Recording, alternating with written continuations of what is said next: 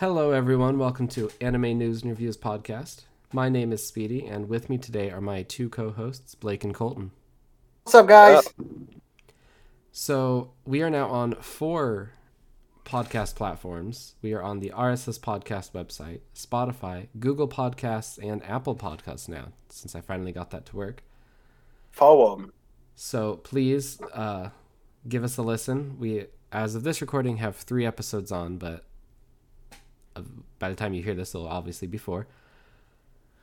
So please give us a listen. If they can, give us a like on Apple Podcasts. Maybe one day I'll get this on YouTube, and that'll be a 5th platform. I try to make this as accessible as we can. Yeah, if you don't listen, we'll track you down and give you the 1,000 years of death. There you go. And you definitely don't want that. Maybe. I don't know. I don't judge. Too, man. I don't want to track it. That's illegal. I'll be highly upset. So You are all entitled to your kinks. That's true. That's true. We do not shame here. So this week is our 2nd anime review episode, and this week's anime is Yashahime, Princess Half Demon. And last time when we did Jujutsu Kaisen, I was the one that kind of guided us through the story. But this time, since Blake is the one who suggested the anime, he will be guiding us through it. So Blake? Yes, sir. Let's get into it. So, Yashahime basically is as far as I understand it, is an anime only at the moment. Continuation of the stories that were told throughout the Inuyasha series, as well as the films, or also either or the manga series, basically. So it's a continuation off of both of those forms of media for that series. Anyway, so the show basically follows Inuyasha's full-blooded, full demon, purebred half-brother, Sesshomaru. Not him specifically, but more mainly just so his 2 twin daughters, Towa and Setsuna, who, if you recall, the person who Sesshomaru ended up with around the end of the original Inuyasha series being the character Rin. So at some point, we know, hey, they had babies. So we're treated kind of briefly as the series starts us off with kind of some exposition. So we get a little flashback kind of showing Sesshomaru's daughters, Towa and Setsuna, in a forest that seems all, calm and peaceful at first, and then eventually it does appear that there is a fire that begins to rage after they wake up from having taken a nap together under a tree. And at this point, we don't necessarily really know, where their mom's at, where Sesshomaru is at, how could this be happening with your kids? You think they'd be a little more supervised, but hey, it was the feudal era, I guess. Anyway, so unfortunately, It was the feudal era. a tree starts coming down, and it almost crushes Towa and Setsuna, and this is after Towa started to kind of run a little bit ahead of her sister and basically kind of lost her grip, and so Setsuna ended up kind of falling behind. And from right there, Towa felt like she had almost lost her sister, so then she goes to, run back over and help her, only then Setsuna, kind of is like, yo, look out, pushes her pretty dang far out of the way. That much strength for just a kid. I was more than impressed, to say the least. And this tree, it comes down, and then at that point, Towa, she's kind of knocked out for a couple seconds. She gets back up, tries to, regain consciousness and look at her surroundings and try and find her sister. And she finally gets over the fallen tree to find Setsuna, who unfortunately is not there when she does get there, on the other side of the tree. And so at that point, we don't even really know what happened to her. Oh my God, did she die in the fire? Is she alive still? We don't know. And suddenly, this shimmering begins to occur in Towa's eye, which we find out later on is actually a part of a piece of shards of a jewel that were separated from the Shikon jewel from a wish by a more powerful demon. Anyway, so apparently she had been bestowed the silver pearl, and it inexplicably ended up activating. And it basically sent her through a wormhole to the modern era, where she basically had no way back once she got there to get back to feudal era Japan and to get back to finding her sister. And yeah, she's basically kind of stuck in modern times, having to grow up there. Luckily, she comes across. Yeah, basically, so she ends up having to be raised by this man and his family, who end up kind of noticing her standing at a very familiar tree. For those of you who recall the well from the original Inuyasha series. And yeah, so she's kind of like, oh no, I'm kind of screwed, aren't I? But no, it turns out the folks over there in the modern era, the humans there, they were more than kind to her, and they decide, you know what, we'll go ahead and take her in and, you know, treat her like her own kin. So that's what they do. Like, dad part of, like, wasn't he like related to? Yeah, so the dad who, well, the man who ends up becoming her, basically her adoptive father. So he, if I'm not mistaken, I do believe he was actually like somehow a distant relative of Kagome, but like in modern times, if I'm not mistaken. Yeah. That was the impression that I got from it. Yeah. That's what I was thinking as well. But like, so they do. Like how he was talking to whatever his little daughter about how, like, you know what I'm saying, how Toa had did or his wife, I'm sorry, not the daughter, how like Toa had did the same thing that Kagome did. You know what I'm saying, kind of like, but reverse, I guess. It's it's like you're on a journey, basically, and it's kind of cool to see that like somebody that like kind of knows what's going on is watching over him, you know what I'm saying, and how he approached Toa and was like, let's go look for Setsuna together. That was like so just, my heart. Right. And yeah, and all the while, you know, while that whole part of the story is going on, we're also treated at some point, I believe it was in episode 1, there was that flashback to the original Inuyasha characters. So Inuyasha, Kagome, you know, Team Inuyasha. So they're all kind of busy dealing with this surprisingly powerful ancient demon by the name of, what was it? Roothead, if I'm not mistaken. I believe that was what they called him. So Roothead. And at first you think this guy seems kind of puny, and then, you know, they keep kind of knocking him down. It seems like he keeps coming back up. It's almost kind of like a whack-a-mole type situation here.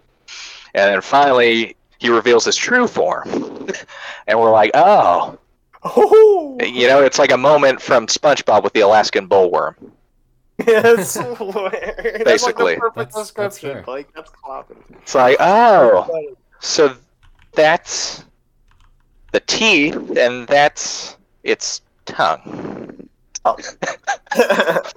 I love that. I was like, oh man, I was not expecting that at all. And so they basically make it out to where it seems like they finally defeated this extremely powerful demon. It sounded like, if I remember correctly, I believe he was after something. I believe it was like a jewel, one of the jewels.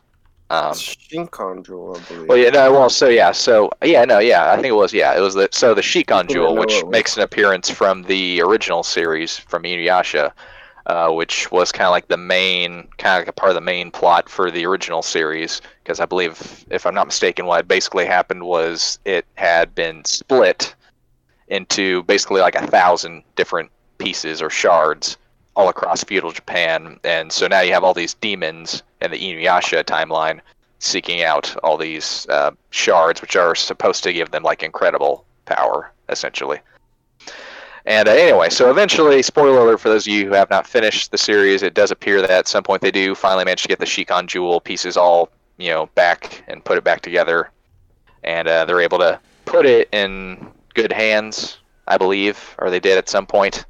And so it was made to where I think they had purified it so that at least lowly demons couldn't use it, or most folks couldn't use it for power. And so they defeat Roothead, and that kind of ends up factoring into some storylines later on in the series. And basically, as the name would suggest, he takes root underground. Who would have thought? You know, that's kind of crazy. Right? So then we're kind of, you know, thrust back into the present day, and we're following Toa's character. So she is the silver-haired, so she's the one who, in my opinion, kind of personally resembles Sesshomaru more, just from the get-go, like up front, second you meet her. And they immediately show her, you know, she's like, oh, hey, by the way, she's 14 years old now. She's, want to say she's in middle school, but maybe she's in high school. It was kind of hard for me to gauge based on, because I'm not familiar with school systems in Japan. But kind of comparing it to ours, that was kind of the vibe I got. So she was kind of, in that mid-range, junior high, high school, somewhere in there. Yeah, Anyway. It was middle school, junior high. Yeah. So they're kind of showing her off to be this, she's kind of this very skilled swordsman, what have you. Very skilled with weapons, especially of the sword variety. And yeah, she seems to be doing fine in her academics and everything like that, but then one day there's this altercation. She tries to, it's kind of like a superhero type situation, from a lot of those movies we saw, like in the early 2000s, where it's like, hey, by the way, you might want to hide your skills and your powers. People can't afford to know that you can double jump without pressing A. Get out of here. So basically, like you're on a roll today. I love it. Hey man, when you get there, you're coming out with these today. Like it is all you're on fire. You must know. Anyway, we're going to see Demon Slayer. Thanks, I'm riding the hype. I'm riding the hype train while I can. No, baby, I love it. So if I remember correctly, I believe it was her younger sister from her adoptive family in the modern timeline era that she unfortunately had come across some not very kind folks, mind you, who felt the need to start some shit. And with her specifically. And Toa just happens to kind of come upon this, and she's like, okay, yeah, no, that's it. I've had my limit. I've tried to be peaceful. I have tried to, turn my cheek and look the other way. That's not going to happen anymore. And so she it seemed to me like she basically decked these guys pretty good. And finally got to the point where they're like, yeah, we've had enough. And they just kind of left. And at that point, she finally ended up having to go home and explain to her adoptive father what had happened. And later on that night, I'm trying to remember what happened exactly. I think what happened was a demon had somehow made its way back into the modern era from feudal Japan through kind of like a similar portal from what Toa had experienced all those years ago when she was separated from her sister. And so a demon, I believe, came through, and then she ends up using her powers to slay the demon. And then finds out, basically, oh, hey, I actually have a way to go back now. So that's progress. So she basically ends up kind of having a brief heart-to-heart with her adoptive father. It's like, hey, you raised me for so many years. I'm beyond grateful. I don't know how I'll ever repay you. Unfortunately, I feel like this is something I really got to do. And he's like, no, I knew this day would come at some point sooner or later. You take care of your shit. You go do what you got to do. And, hey, we'll be back here whenever you feel like coming on by. So eventually, she says her goodbyes. There's a couple heartfelt things going on between her and her younger adoptive sister. And then finally she kind of, packs up and hits the road and leaves and goes back to the feudal era. Can I say I dig the gender fluidity with Toa? No, I thought it was interesting because they had started off. It's like, okay, so Toa, she's technically a girl. However, she does kind of tend to. She's I guess it's more of like vibe, it's definitely more of a tomboyish vibe, which I was fine with. I was like, okay, yeah, it's whatever because they have her dressed up. It's not like anything. What's the word? Overly? No, I can't. I feel like I shouldn't say that. Well, no, because I think folks were thinking, she goes to this private academy. She's a girl. Maybe she wears, like the stereotypical uniform that you see in a lot of anime. With the dress and the skirt, and instead they kind of just put her in like a regular. Jacket, it's like a jacket. It's almost like one of those jacket cardigan combos kind of. And it's like all white. And she's got that red little bow on. Dude, she's got. Didn't she have a bow tie? Yeah, she had like a bow tie around her neck. I was like, with the little red, dude, it was just like. She was rocking the whole Matt Smith, Doctor Who. Man, vibe. Get out of my way! I'm Toa. And I was like, you know what? I'm here for it. And she's got this like fancy. It's like the best way I can describe it is using other anime terms here, unfortunately. But it's like the concept of Reishi from Bleach. It's like that. So she has this busted katana sword that when she was fighting the demon earlier in modern day, the first time around, it basically shattered. And they're like, oh, wait a minute, but that's that one type of sword. It shouldn't break that easily. They're like, oh, I guess it's not the genuine thing. Anyway, so yeah. she basically like takes the idea of like, so that reishi, that spirit energy, is what I got from it. Basically, it was almost like a Yu Yu Hakusho kind of thing too. But she basically like forms this Spirit blue sword. energy blade around her sword. Yeah, and that's the thing too, is they never really came up with a name for her technique for like the longest time. And so yeah, that's basically what I took it as. Was like, okay, I'm just gonna say it's like a spirit sword or something. So she basically straight up has like a lightsaber using a katana as the hilt, but it's like a broken katana. And I'm like, you know what? It still looks cool. I like it. So yeah, Did you know she. in modern day Japan, real katanas are illegal. So for her to have a replica, like a fake katana, would make a lot of sense for it to break. Right. That is kind of a bummer to hear, you know. Yeah, it's illegal to have a real katana, and like they're outlaw. It's sad, super sad. So, but okay, so like nobody makes them either, though. Like I would assume there's some folks out there that still keep up with the trade. No, like they're illegal to have. Like, Oh wow, okay, you're allowed to have like replicas and stuff. Like you know what I'm saying, like cheap. That is a huge swords. bummer. That's what happened when we took over. You know, did you know when we like in World War II when we like basically like went to Tokyo and everything after the bombs and whatnot? They like made all of the officers and everything give their katanas up. Oh man.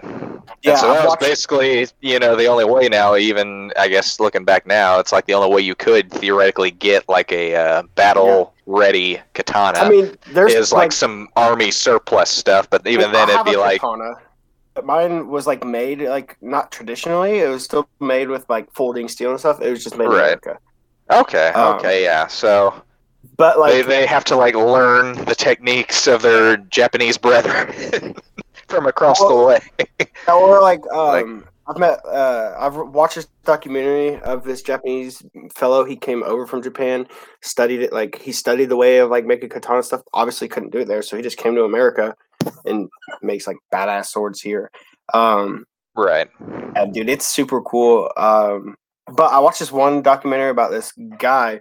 His grandfather had a katana, and the gentleman actually like got like.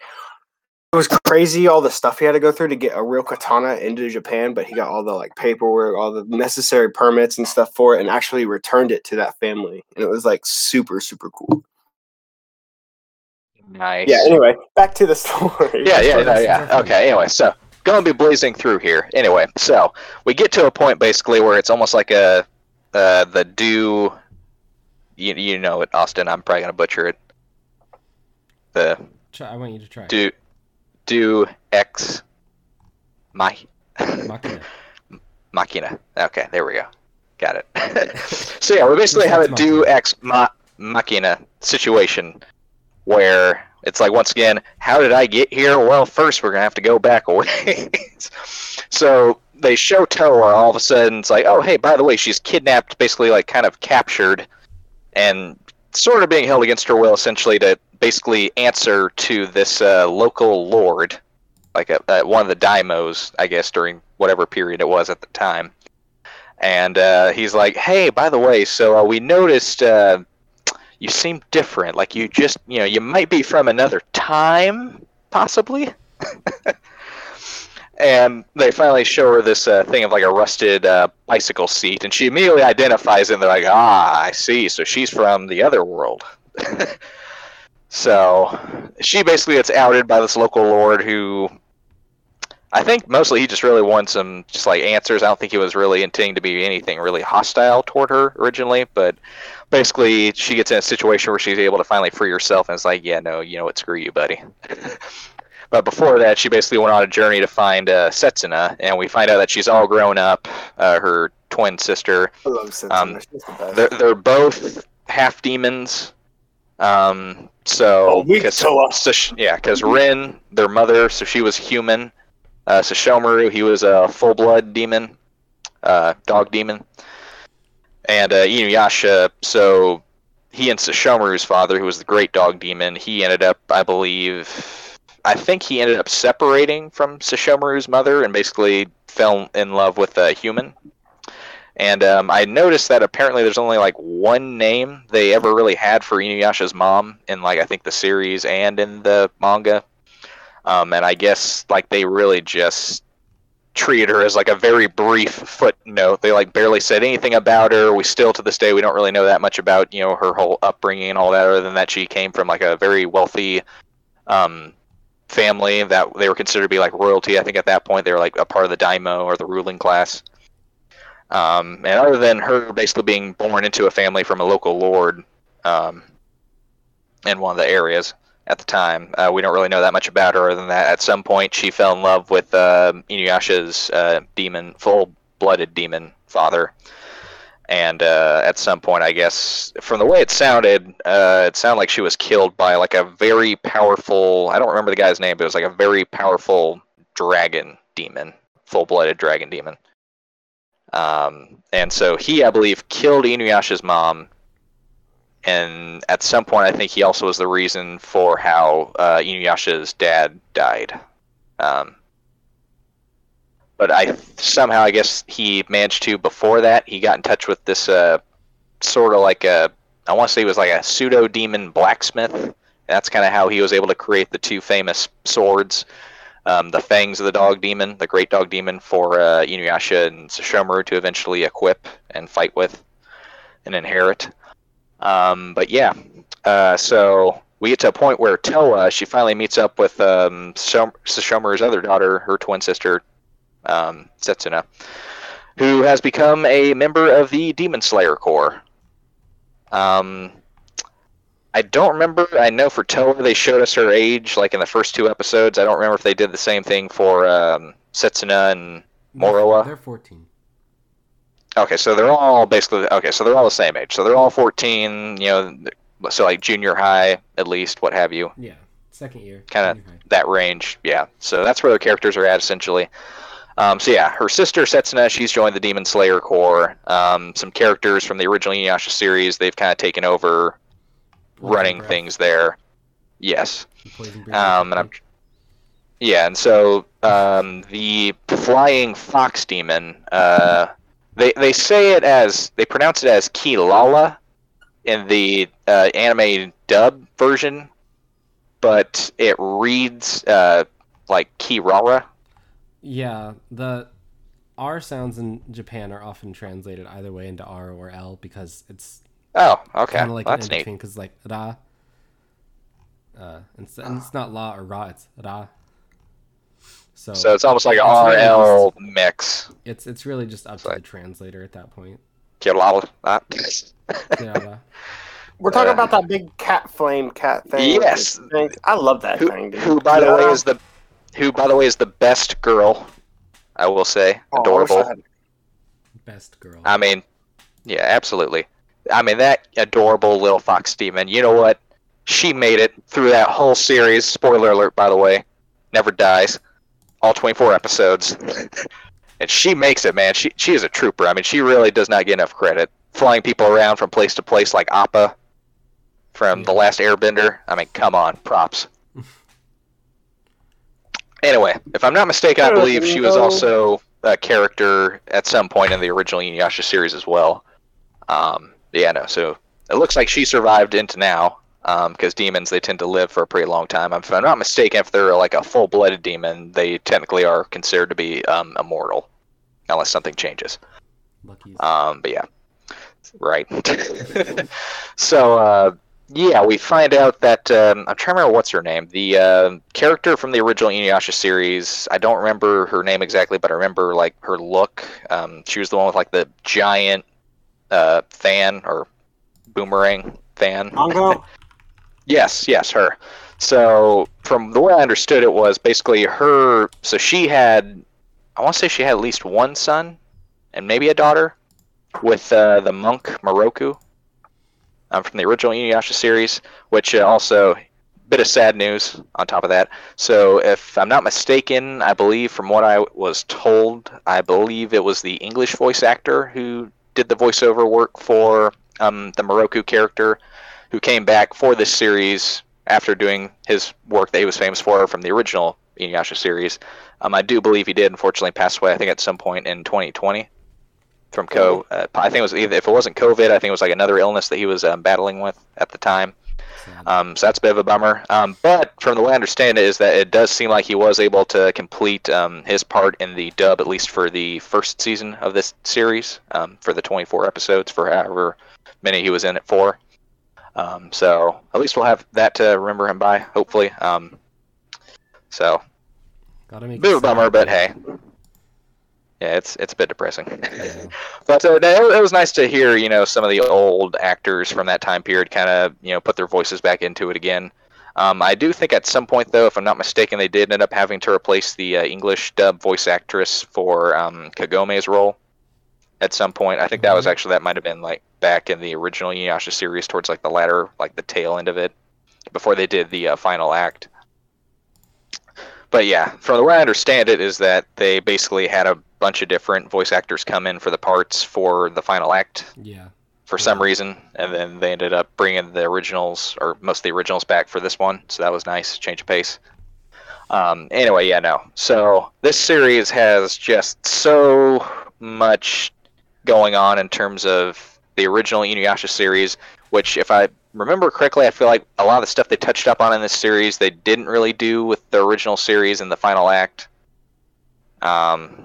So this was kind of mostly just like additional story that was added on, but it kind of was stylized almost in like a prequel format, so it kind of jumped around a lot between the past and whatnot. Yeah. Anyway, so yeah, Moroku, he is still alive at this point. So by the time that Toa and Setsuna and Morowa, who is the daughter of Kagome and Inuyasha, and her condition is very different. So whereas Toa and Setsuna are both technically, at the very least, half demons, apparently Morowa, on the other hand, she is actually she is only a quarter demon. Yep. Because Inuyasha was dog demon. Yep. Mother, who was a full-blooded human, and then Inuyasha, who was half demon, so half demon, half human. And yeah, it's adorable though. She's absolutely adorable. She really has. Personally, I thought she was the most uplifting character of the three in that whole group, in my opinion. I felt like she was definitely a scene stealer here and there. Her back hurt. It's just her personality, Although, it did also feel like they did kind of end up having to give her a back seat, which, I mean, if it's a sequel series to the main character from the original series, you would think they would kind of give that character's daughter the spotlight this time around, but yeah, I mean, she gets her moments. She gets her time to shine, She gets enough screen time with, I think, all the other characters, and they did their best to balance that out the best they could.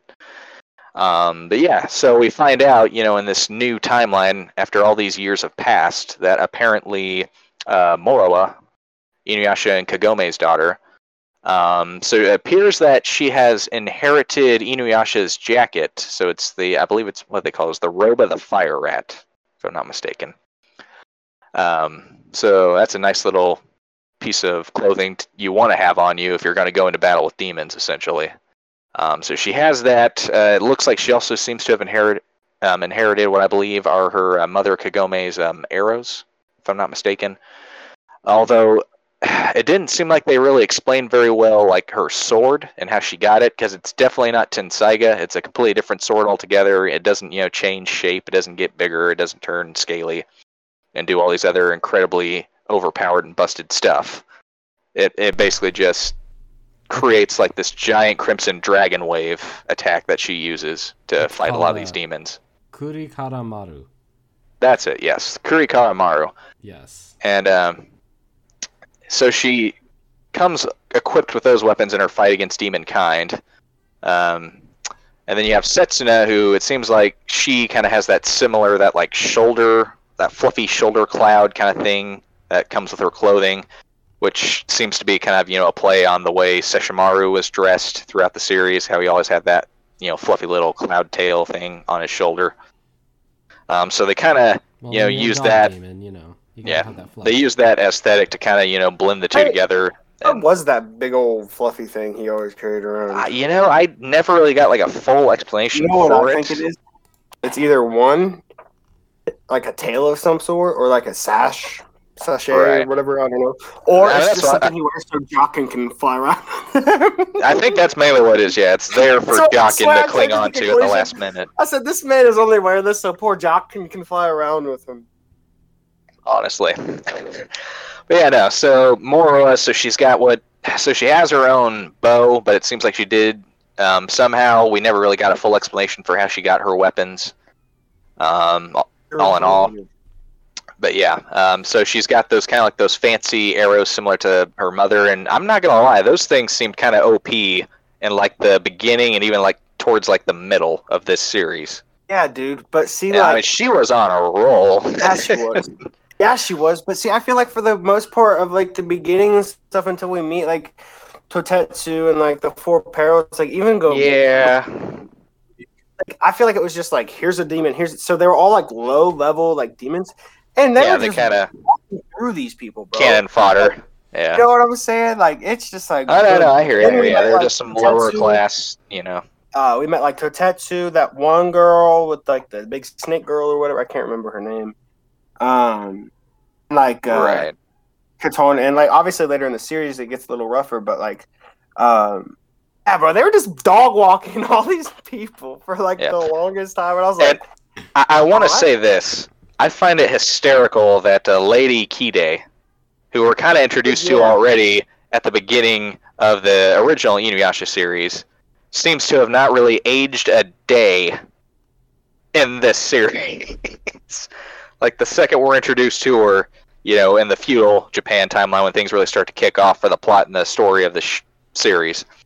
And there she is, once again kind of helping us with the exposition part of everything.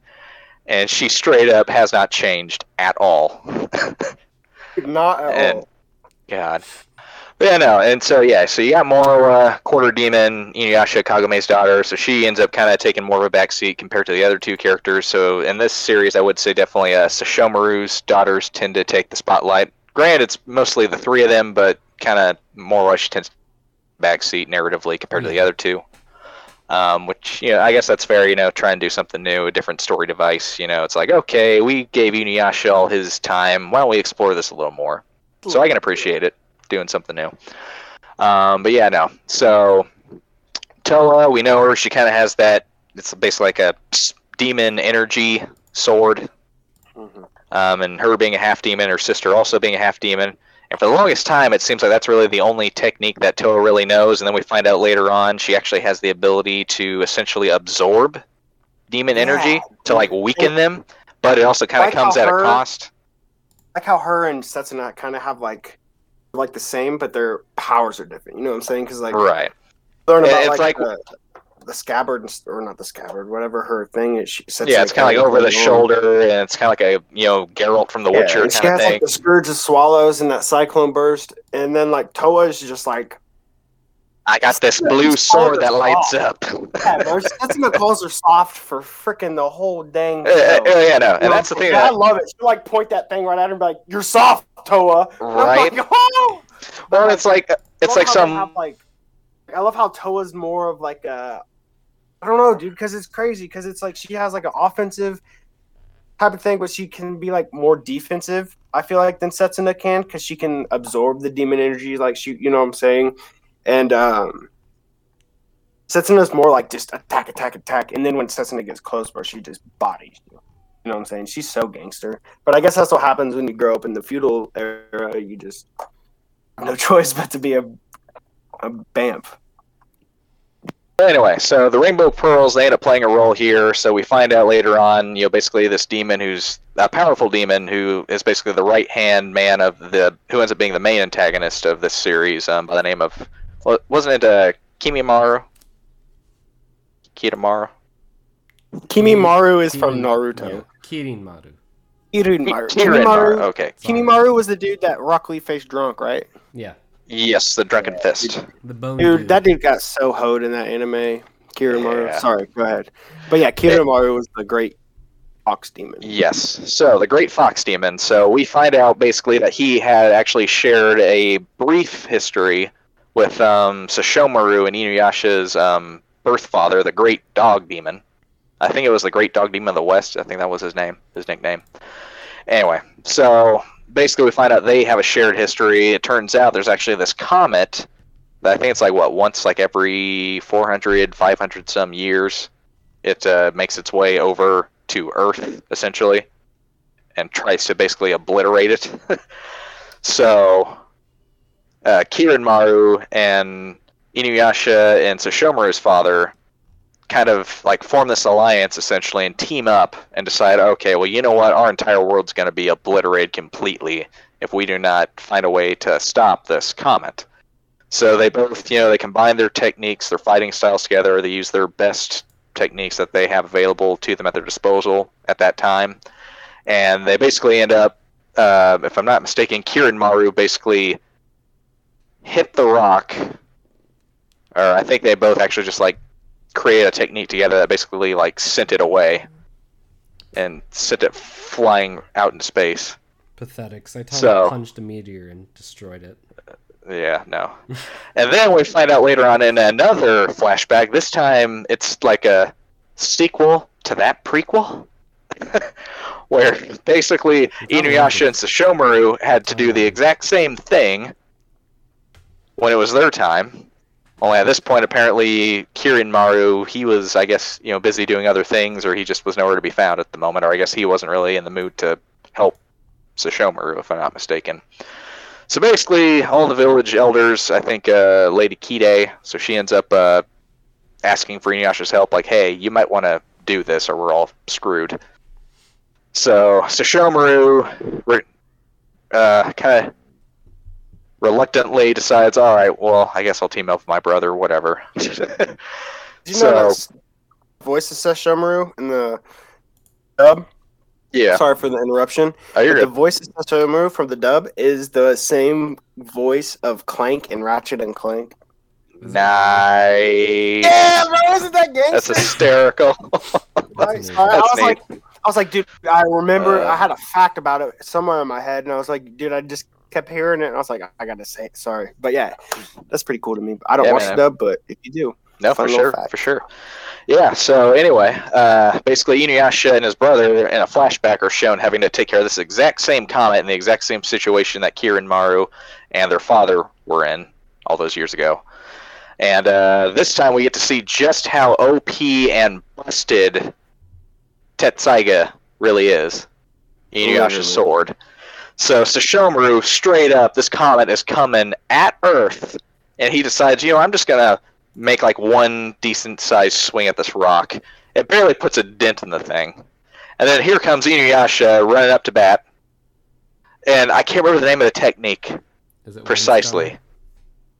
No. This was something like this was something out there. So like the blade straight up just black hole one. Yeah. So the blade turns into like the best thing I can think of to compare it to is it turns into like the character from Marvel Comics. What's his name? Infinity. It's like that. So basically, like the blade itself is like it turns into outer space and it's got this black hue all over it, all these stars and planets, and then he basically like swings his sword and opens up basically what I could only consider to be a giant, huge-ass wormhole into, like, space. Not only space, but even, I would argue, time as well. And just sends this thing flying, like 500 years away. Dude. Until it ends up making its return again, I believe. I don't know if you've watched much of Black Clover, but there's a part in there where Captain Yami, he's the captain of the Black Bulls. He's like a foreigner who carries this katana around anyway. One of his moves is called a dimension slash, and that's kind of what it reminded me of. Yeah, that's basically what it was. It was a dimension slash. It straight up opened a wormhole. Yami's doesn't like open a wormhole. It kind of just cuts through dimensions, so it'll cut through whatever's. And that was amazing when it first happened. Oh man! Opened with like the wormhole. I was like, oh my gosh! Well, the comet's gone. Like, see you later, alligator. Exactly. It was great. I was like, I straight up like my jaw was like on the floor. Like I did not know that he had that technique up his sleeve this entire time. It was nothing. And he acted like it was nothing too. I was like, Jokin goes. Oh, Inuyasha, Lord Sesshomaru would have done that if he had Taisaga or whatever. Oh, please. And here's the thing, though.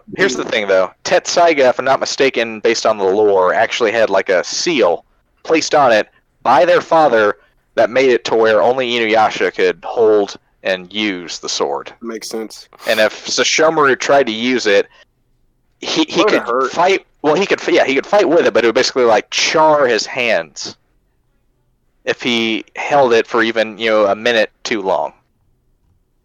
So yeah. So that whole awesomeness happens, and then we're thrust once again, back. There's all this stuff going on between the two different timelines, and we're trying to figure out what happened to all our favorite Inuyasha characters. Why aren't they here with the rest of these characters? What's going on? So we find out that what's her name? You have to say it for me again. The girl with the giant fan, like a wannabe Tamari. Oh, Sango. No, Sango, yeah. Is it Sango? Or is it Sango or Sago? Sango. Say Sango. Sango, okay. So Sango from the original Inuyasha series. So she and Moroku at this point, they've hooked up, they've mated, what have you. Mated. They got together. It seemed like things went fairly well. I guess she actually made the choice. She chose, from the way I understand it, I guess she volunteered to be a stay-at-home mom. And she was like, you know what, I've had my fill of action and drama and what have you. I'm kind of going to start, throwing in the reins here. And she ended up handing the reins over to, later on, her son. And so he ends up being like the one in line to do what she did. Yeah, so he ends up learning, how to fight with the giant, fan and all that. And he ends up becoming how do you say that? How do you say integral. The name for like the fan. Little boomerang. Yeah, no, it's sort of like a K something, I think, if I'm not mistaken. I can find the name because I don't know it off the top of my head. It's like a style of fighting, I think, or something. It's a special position. And anyway, he ends up taking it over from his mother in the current iteration of, I think it's like their own version of like a Demon Slayer Corps, essentially, or the Demon Hunters, essentially. And yeah, so Setsuna, she's a member of their group, and we find out that she has basically lost, what's the word? I guess in a way, yeah, she basically lost at least her childhood memories, and she also is unable to actually physically go to sleep at night because this allegedly, I guess kind of like a rarer creature to come across, but it's like this thing known as a dream butterfly, had landed on her shoulder at one point. And this is back when she's already, fully grown, so like right around when she's 14 and in the Demon Hunter Corps. And yeah, so this butterfly ends up landing on her shoulder one day, and all of a sudden, she can't go to sleep anymore, and she's lost all memories of, her younger days as a child and her sister. And so all the while, she's kind of like, oh, here's this person who's basically a stranger to me, but is basically her sister, biologically. Her actual sister, and she still is kind of like in denial over it. Like, I'm not sure I believe this throughout just like most of the entire series. And so anyway, basically throughout, so those two, they each have a pearl in their eye, one of the rainbow pearls. There are 7 of them created by this demon who is the right-hand man of the current villain, Kirin Maru, who's been dormant for a while at this point. And anyway, she ends up at some point making a wish with the Shikon jewel in their possession, ends up creating these 7 rainbow pearls. And at some point, Sesshomaru ended up putting one in each of his daughter's eyes before they were kind of off playing around in the woods one day. And basically we find out at some point there was this fire demon that he straight up was like, yeah, no, my kids are in that forest. Why don't you go ahead and burn that forest down? Really test their mettle. Father of the year. Father of the fucking year. Gotta do what you gotta do to train. I think the weapon is named Hiraikotsu. Is that how you say that? Yeah, I think that's it. Yes, Hirakotsu. Hiraikotsu. So yeah. However they yell it, bro, it's so cool. And that thing's so gangster. Yeah, Sango's son. So Demon Slayer group. So he ends up inheriting kind of that portion of the job description essentially. And yeah, so we've got this new, batch of demon hunters helping them out whenever they can. And there's this bounty hunter guy that we meet throughout the series who's been helping Moroa, Inuyasha and Kagome's daughter. Yeah, Jubei. Who we also find out later on has actually been helping out this guy named Riku, who is originally just described as being this, abandoned pirate, essentially. Arg. Pirate washed ashore. Even though he doesn't look a thing like a pirate. Literally. And he's like so ambiguous. It's because you don't watch One Piece. Like everything about him. Hey. Yeah, you're right. Hey. You're right. I'm considering it. Don't make me change my mind. No, you need to. One of the greatest. Okay. All right. I actually liked Riku for the longest time until like the last two. Well, okay, so he seemed okay for like the first 2 episodes, but then at some point it started to get kind of, I'm not gonna lie, I was kind of creeped out. Even I started to kind of cringe up a little bit. I'm like, I don't know, bro. I don't know. Well, even when I knew he was a traitor, bro, I was like, man, Riku's still a badass. Oh, yeah, no. Because they were still like that kind of like, is he like bad? Is he like a double agent? You know what I'm saying? Is he like kind of, or is he just doing his own thing? Right. But then we find out. Yeah, and so we find out Riku, he's basically this, he's basically a double agent. So the way I understood is he basically was meant to act as like a body double to Kirin Maru, this incredibly powerful fox demon from like the way back. Yeah. So like a really tough baddie, like one of the last of his kind in existence, essentially. Now that Inuyasha and Sesshomaru's father had died and moved on, essentially. And yeah, we find out also too, like toward the latter end of the series, that Sesshomaru's biological mother, who was also a full-blooded demon, if I'm not mistaken, I think she was also a dog demon. So she actually is still alive at this point in this timeline, and it seems like she is actually hiding out kind of... Oh, I want to say she's hanging out somewhere like nearby or kind of like around wherever it is that Kirin Maru is like held up, or where he's currently staying out at. And so it kind of feels like, oh, there may be a double cross here in the making.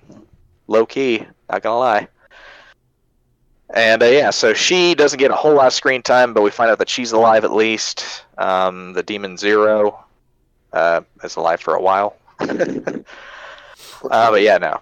We find out that Morowa, so she has somehow acquired one of these rainbow pearls as well. She actually has this, she calls it a rouge, but basically it's this clamshell that opens up. And when I saw it at first, it looked like there's this like red powder, almost like a sand, in the pearl, or sorry, in the like the clamshell.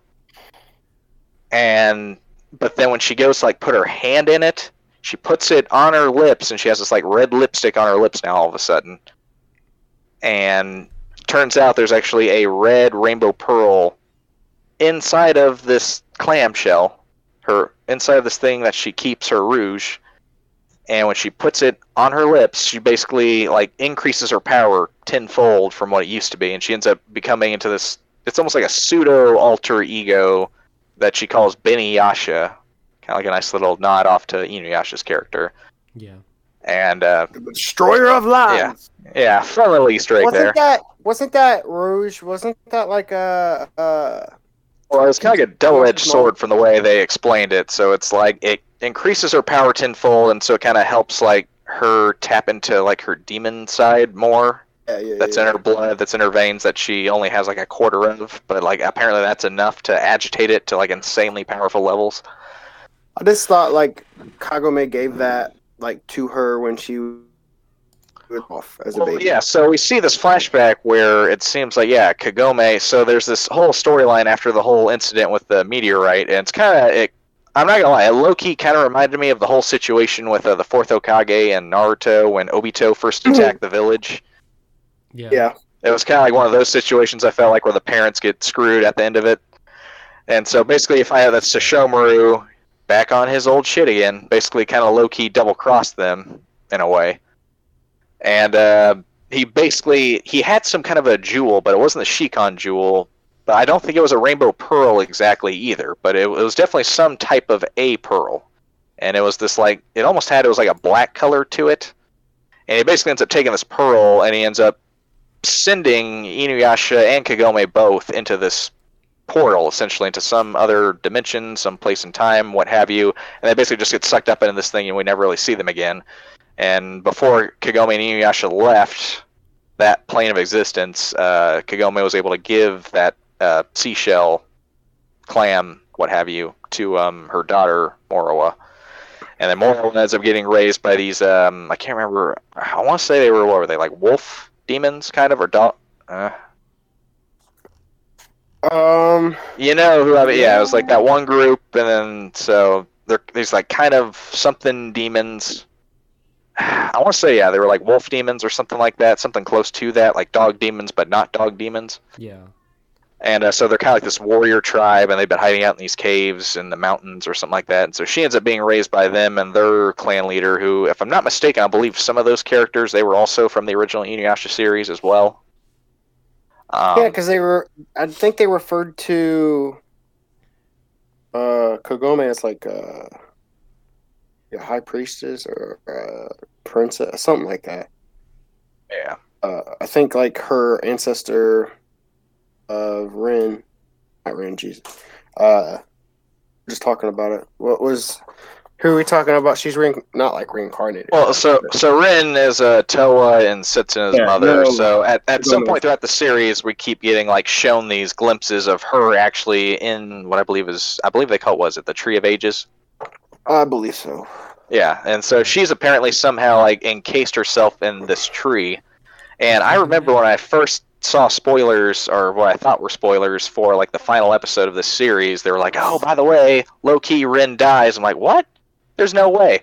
Literally got to the end of the series, never freaking happened. So, yeah, spoiler. Anyway, yeah, so Rin, as far as we know it, she is still stuck in the Tree of Ages, and there's like moments where I think at least, I want to say, I think it was Toa who she ended up like interacting with her spirit that was still in the tree, but she didn't know who exactly it was. And I don't remember if Setsuna also like ever interacted with her spirit. I don't recall. I don't believe she did. It's sad because it's like, that's your mother. No, yeah, it's really freaking depressing. It's like that's the one parent of yours that's not going to try and freaking kill you. Yeah. And she's trapped in a tree. Maybe in season 2. But I feel like, yeah. It felt like she was trying to help them kind of get along their way, what have you. Yeah. Kind of giving them a little bit of a nudge here or there. And yeah, eventually we start to find out about like there are all these different fighting techniques, demon arts, stuff like that. Some characters finally learn a couple new moves. I wish they had learned a couple more because I'm usually all about, anime fights, combat, stuff like that. I like to see them learn a bunch of...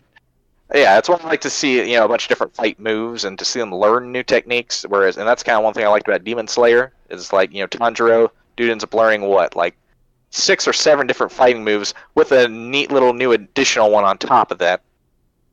All within like one character arc. Water breathing techniques. Yeah. Bro. All those different water breathing techniques, which look incredible, by the way. Apparently there's an 11th. The animation is amazing. It's an 11th that Absolutely. Made, yeah. Yes, which is awesome. And so, yeah, so anyway. So, yeah, I was kind of hoping for more of that in terms of the fight scenes and the fight sequences, and some of them were actually pretty solid. I know the one with Moroa, when we see her end up using her Beniyasha persona with her Rouge for the first time from the power of the Red Rainbow Pearl, and she ends up fighting one of the 4 perils. So you've got Kirin Maru, the Great Fox Demon, so he's kind of like the main boss, essentially, of this entire series story. And throughout it, he also has these like little mini henchmen. Also, these kind of like lower demons. There's 4 of them, known as the 4 perils. And so Moroa, she ends up. This is around when we were in that Deus Ex Machina situation with Toa towards the beginning of the series, and they finally end up freeing her just as Moroa basically ends up wiping the floor with this guy. So she ends up basically obliterating one of the 4 perils, this incredibly powerful demon, on her own. And I was like, there's no way it's that easy. And sure enough, they meet their second member of the 4 perils, and then she kind of ends up going down to kind of in a similar manner. A little more difficult, but still not as difficult. And then we finally try to work our way up to the last 2, and holy cow, those 2, they really put up a fight. So... Then you have the 3 of them, they're kind of Moroa, Toa, Setsuna. They're constantly, going out, fighting demons, trying to get answers, kind of get put on the right path, try and stop the 4 perils. Then, with the hopes of defeating these 4 powerful demons, they'll eventually get to Kirin Maru, completely unaware of the demon henchman of his, Zero. And, yeah, we find out... No, you're good. We kind of find out later on through all these fights that Setsuna is actually capable of a new blood demon art. But she also seems to have more control issues with her demon powers. Mm-hmm. She goes crazy. Yeah, because apparently, thanks to that dream butterfly that like showed up out of the blue one day while she was still in the demon core, it basically landed on her shoulder, took away her childhood memories of her and her sister, and also took away her ability to ever be able to actually like physically sleep, ever. That's gotta suck. So that's depressing. I would hate that. Love It's sleep. It's like Gata. Yeah, no, it's a necessity. Gata can't sleep either. Gata from Oof. Naruto. We all know how that went. Yeah. Hello. Yeah. Well, He's yeah, the- Anyway. then He just started planting stuff, and now he's a gardener. Yeah. Or the gardener. Yeah. Well, yeah, no. So Setsuna, she kind of ends up having more growth in that regard, and all the while, there's not only this search to find this random ass butterfly in feudal Japan, but now you have to also defeat these 4 mini boss demons, the 4 perils, on top of fighting an ancient full-blooded demon from eons ago, who is somehow still alive. And eventually we get there. They defeat the 4 perils. I remember, I think it was the last 2 you had. What was it? Yeah, it was like so there was the one with the wings. I forget her name. And then eventually get to like the snake guy who's eating all these monks, and this is where Moroku from the original series makes his appearance. Apparently he's doing this whole like pilgrimage that lasts 2 years to find enlightenment and to hopefully become stronger. 1,000-day training. Yes. Oh my goodness. And anyway, it seems like he gets close to getting there, but we never really see him, I think, fully complete the training. So he's kind of still in the process, but he's like right at the tail end of it. And he tries to help them out the best he can. And so Shomaru eventually does end up making, I think, like a brief cameo at some point. But yeah, no. Eventually, the last of the 2 4 perils show up. I don't remember exactly how the snake guy was defeated. I still feel like he somehow managed to escape, because it seemed like every episode when we thought he was finally going to die, he escaped on a black cloud and just flew away. Totetsu? Yeah, Totetsu. God, I freaking hate that guy. Oh, dude. Totetsu's a clown, though. You didn't like Couldn't Totetsu? stand him. I did not like him at all. What? You know Totetsu, bro? He was like He was just the a best comic relief character. character. Uh-huh. Definitely not annoying in the slightest. Also, there was the whole little situation with Atoa having to deal with her only being a half demon, and since she can sleep and has, her memories, she fully basically has her human side and her demon side. She goes through a similar situation that Inuyasha occasionally goes through in the original series, where his human side, he reverts back to that once, like, every couple of full moons, essentially. Where they're kind of in a weakened state. They have like 0 demon power. Yeah, and they basically lose all their demon powers. So that ends up playing a brief role, like, towards, I want to say it was, like, almost towards, like, the 2/3 waypoint in the series. And they end up kind of finding a workaround for that, where they just basically have to hide her. While the other 2, Morowa and Setsuna, fight whoever it is they are trying to beat at any given moment. Didn't like Motoha put her in a like a barrier in a cave while Yeah, I think that was What's while, his what was name? it, the second of the 4 pillars was becoming an issue, I believe. Oh, wait, no, it was the mountain, like that very powerful mountain demon. wasn't it the fire guy? Like burning everything around him? No, that was like a weird love story that they had to solve, and they did. What was the Anyway, last thing you were talking so- about, Colton? Huh? What was the last thing he was talking about? The last thing I remember mentioning was Motoha putting a barrier up when I was trying to find out that the fire demon thing, because I remember like everything was on fire around him, and Motoha was like, trying to find him, or what's her name? Toa was in her human state or whatever for like the first time, and they like hit her or whatnot. Well, so they did the barrier. I think that was actually for, I believe it was that one ancient mountain demon, basically. And I can't remember his name. Nico-sen. I think that it started with an N or something like that. Or but anyway, like a really Real powerful weird-looking guy. Oh yeah, with like the big red eyes. He almost looked like an Oni, Yeah, kind of. that's him. Yeah. Yeah, Nico-sen. So, yeah, they encounter him, this powerful demon, while she's still vulnerable, and I can't remember who exactly beat him. I just remember at some point I believe they did manage to finally beat the guy.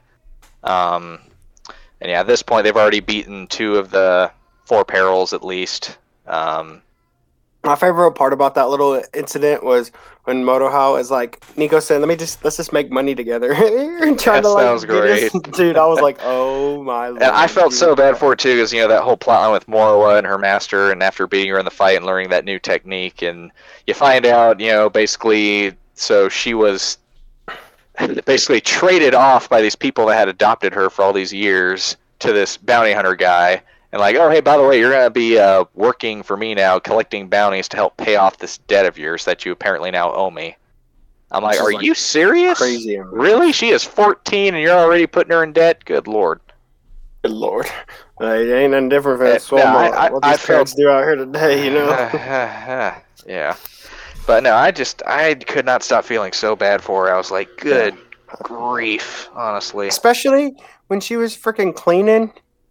Oh my god. Oh yeah. Freaking old Takichio would just like, oh, Motohao, you missed a spot. I'm like, oh, but she would like kind of get her revenge when they're like flying and stuff, and like she would just make him fly so fast. Yeah. But he was probably my favorite, dude. He was so cute. Yeah. Yeah. But yeah, no, and so eventually we finally get to the point where everybody's started learning new techniques and what have you, and they finally get to who was it? Man. I do not recall exactly, but I know at some point they finally got to where there was like a couple different demons. There's a pond demon, there's these twin brothers, and that was all a bunch of machinations with this higher demon who had some like minor ties to Zero. It was kind of like the right-hand demon of Kirin Maru. And they kind of basically make their way through beating all these different demons, occasionally, learning to use each other's techniques to help each other in combat, what have you. Character growth. Of demon fodder, I feel like. Yeah, absolutely.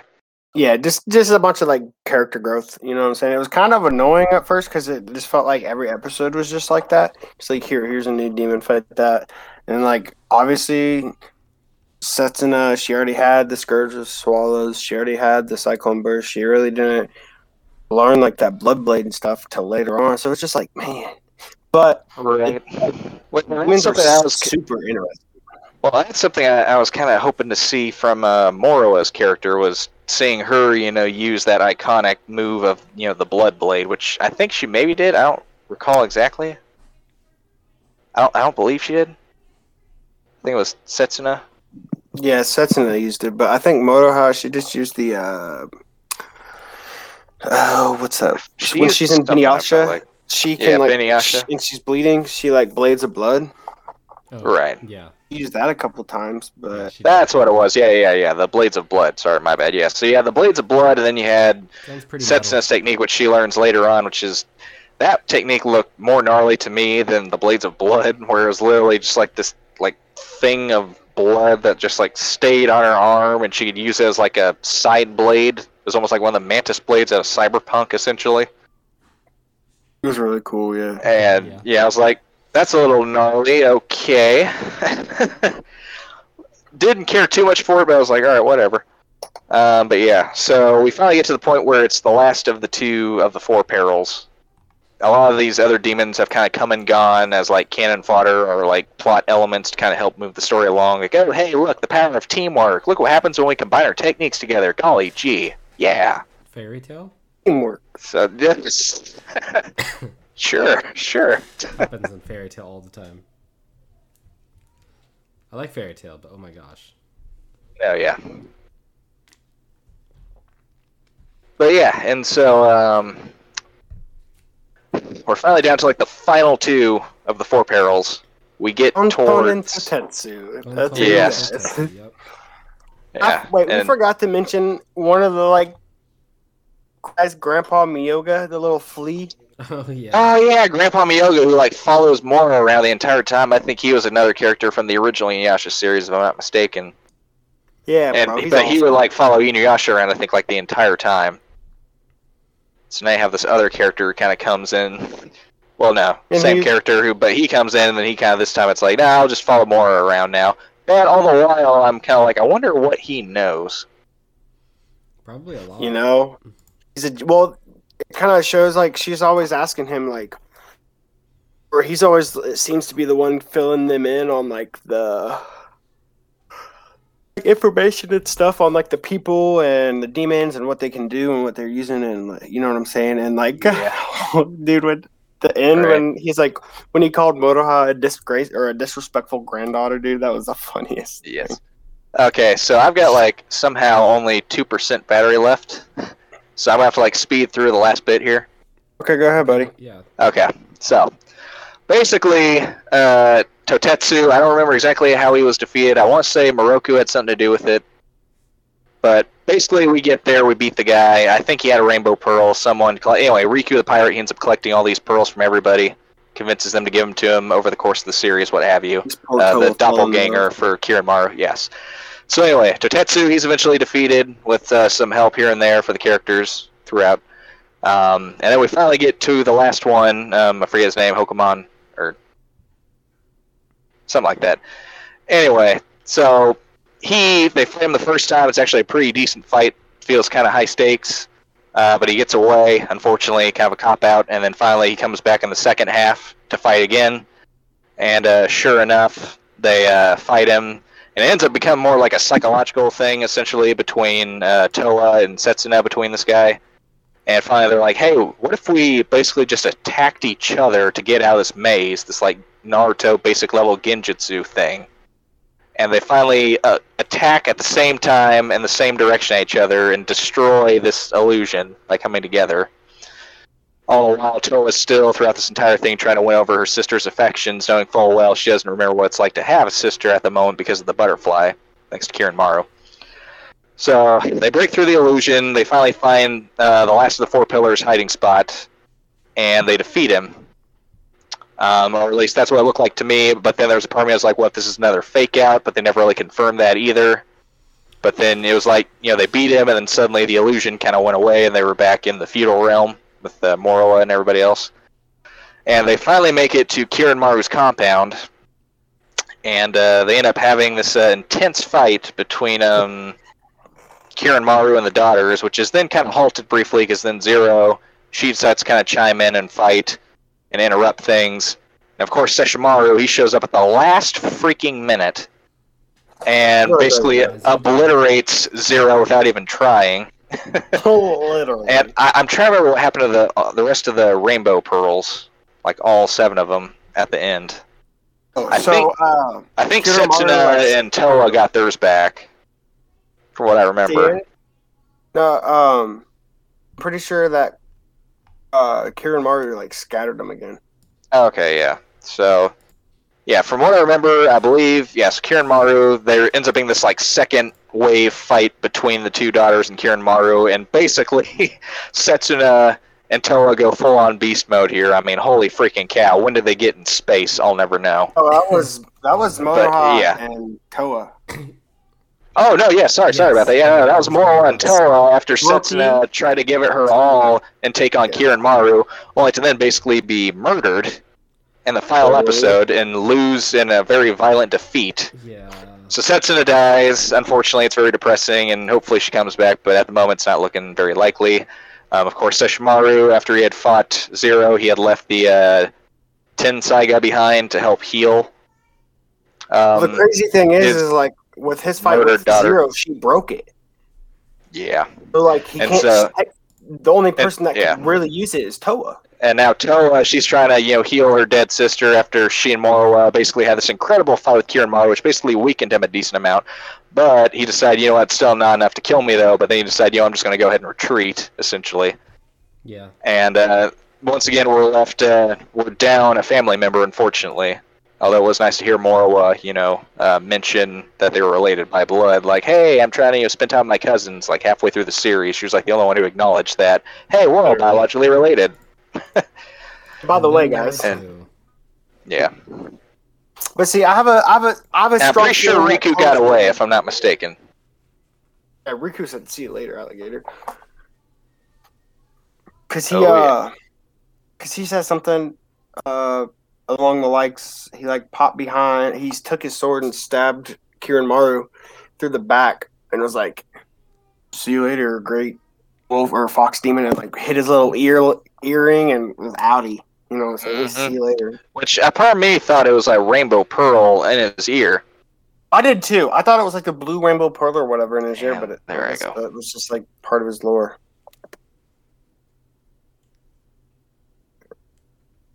I think we lost Blake. We may have. He said, "And there I go." I was expecting the thing to drop out. Well, you and I could just close it, I guess. Yeah, we love you, Blake. That last fight was super dope. It was. Especially when Motoha and Toa. like really like unleash like because we know that Setsuna had that hidden power, quote unquote, that hidden demon power. Motoha had her Rouge, but like what did Toa have? You know what I'm saying? She didn't have like any kind of like secret power that needed to be unlocked. And then Setsuna dies. And she goes crazy. Her and Motoha, like, literally, like, the coolest thing, though, is Motoha, like, put that Rouge on and was like, this is probably the true powers of the Inuyasha. Like, she's so calm and everything. Like, you really see, like, dude, like, it was, like, goosebumps. And that's when I, like, kind of, like, really fell in love with the anime series, is because up until, like, that point, dude, it felt like just, like, they're just killing demons, Then we finally got into that little arc area, and I was like hooked. And then that last battle, man, where like they're fighting Kiranmaru, they're literally like they did that whole like in space thing. I think that was a Motoha type of play towards like her father. Yeah, I think so. Dude, that scene was epic. I can't even lie. And they did a good job with that. Then for like him to like say like "see you later, alligator," whatever, Kiranmaru was like bounced out, and I thought that was interesting.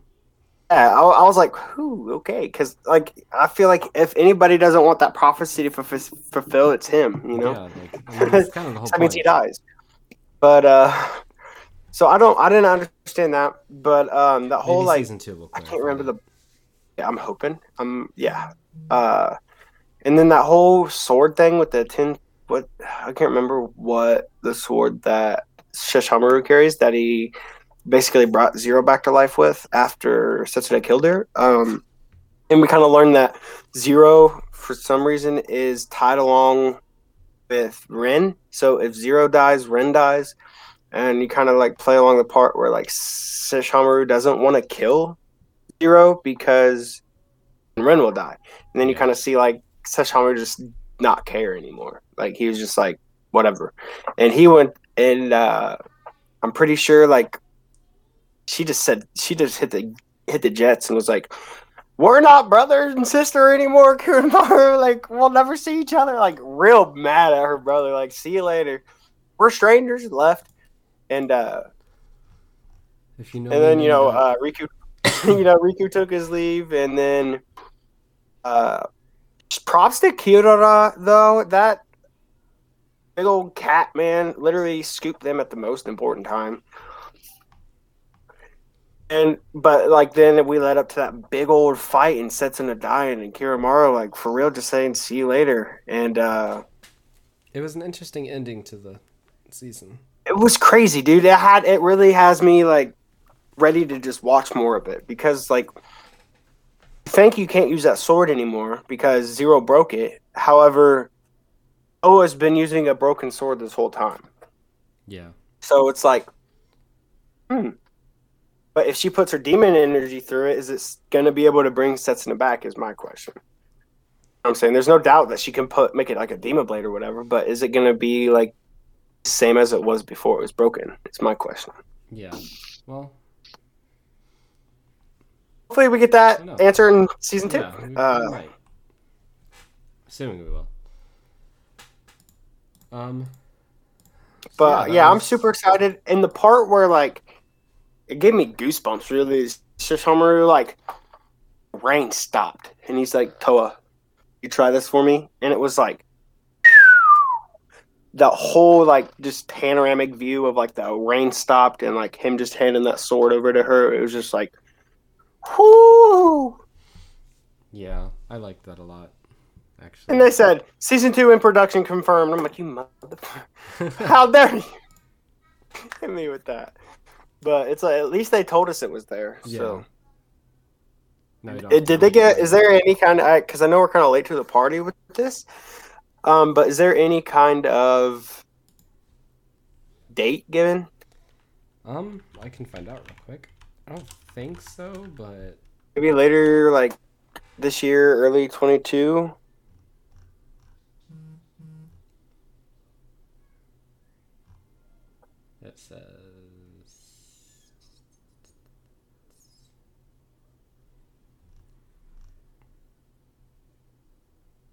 it says fall of this year. Oh, bet that's dope. That's good news. Yeah. And sorry to our viewers, Blake's phone happened to die. So that's why he's not here. Yeah, apparently he uses his phone to do this podcast. Yeah, God love him. But we love Blake, We do. But so with Yashahime, I'm super excited that the end of it, how it ended, the first season anyway, it definitely is like going to be a couple more seasons throughout. And then, so on that end, love it. I can't wait to see more of it. And I'm honestly thankful Blake recommended it to us because I feel like it brought me back to my like younger days of. I didn't watch much Inuyasha, but I did watch some of it, and like, Yeah. just I nostalgic agree. feels, It was the same for me. So I It's like really both of enjoyed these it, anime, really. and I think I'm gonna really enjoy season 2 as well. Yeah. I think that's gonna be something I look forward to this fall. Also, I know you said it was my week to like do a anime. And I feel like I kind of told everybody to watch Jujutsu. Yeah, but I'm the one who chose that for the anime review. Okay, So cool then. I want you to do Cool. that. So, well, Blake knows about it. We'll just send him a reminder in chat. Yeah. But I think we should tackle the first season of Fire Force because it's just an anime. I feel like it's in my top 5, man. Like, there's only 2 seasons, Yeah. and We're only like doing I'm so season attached to Shinra and Arthur. Like, it's crazy, dude. It's such a good anime. The storyline is crazy, and it is so action packed. Like, one. Yeah. you might feel like you're kind of traveling a little fast through the storyline, but dude, once you get to season 2, it's just like kind of all just makes sense. But like, so don't kind of like think that they're kind of moving too quick or anything. Yeah. But dude, you'll dang near like probably want to watch season 2 like right after because kind of what I'm saying, it's just like, and then they start season 2 off super crazy. And it's just like bang, bang, bang, bang. So I think it'll be a really good anime for us to watch, and definitely in all 3 of our parks for sure. So I want to just the first season, not the 2. And that's like what 48 episodes. Yeah, we're just going to do season 1, 24 episodes, which we've been doing the past two times. So yeah, dude, and then we can tackle season 2 at a later date. But I think for now, season 1, you guys will love it. I have nothing but good things to say about the anime. I've read some of the manga, but not a whole lot. Captain Obi, dude, is like Ami vibes, man. Like, I do like. But like, you'll meet Captain Obi and you'll meet Lieutenant and like Maki and like it's just awesome, dude. It's just awesome. I'm excited. So I look forward to that, and I honestly I didn't think I was gonna say this, but I look forward to Yashahime season 2. Yeah. It was kind of hard to get through that at the first part, dude, but I'm telling you, they hit that last little arc, man, and it just was like, whoo! They're bringing the heat now, son. What the heck?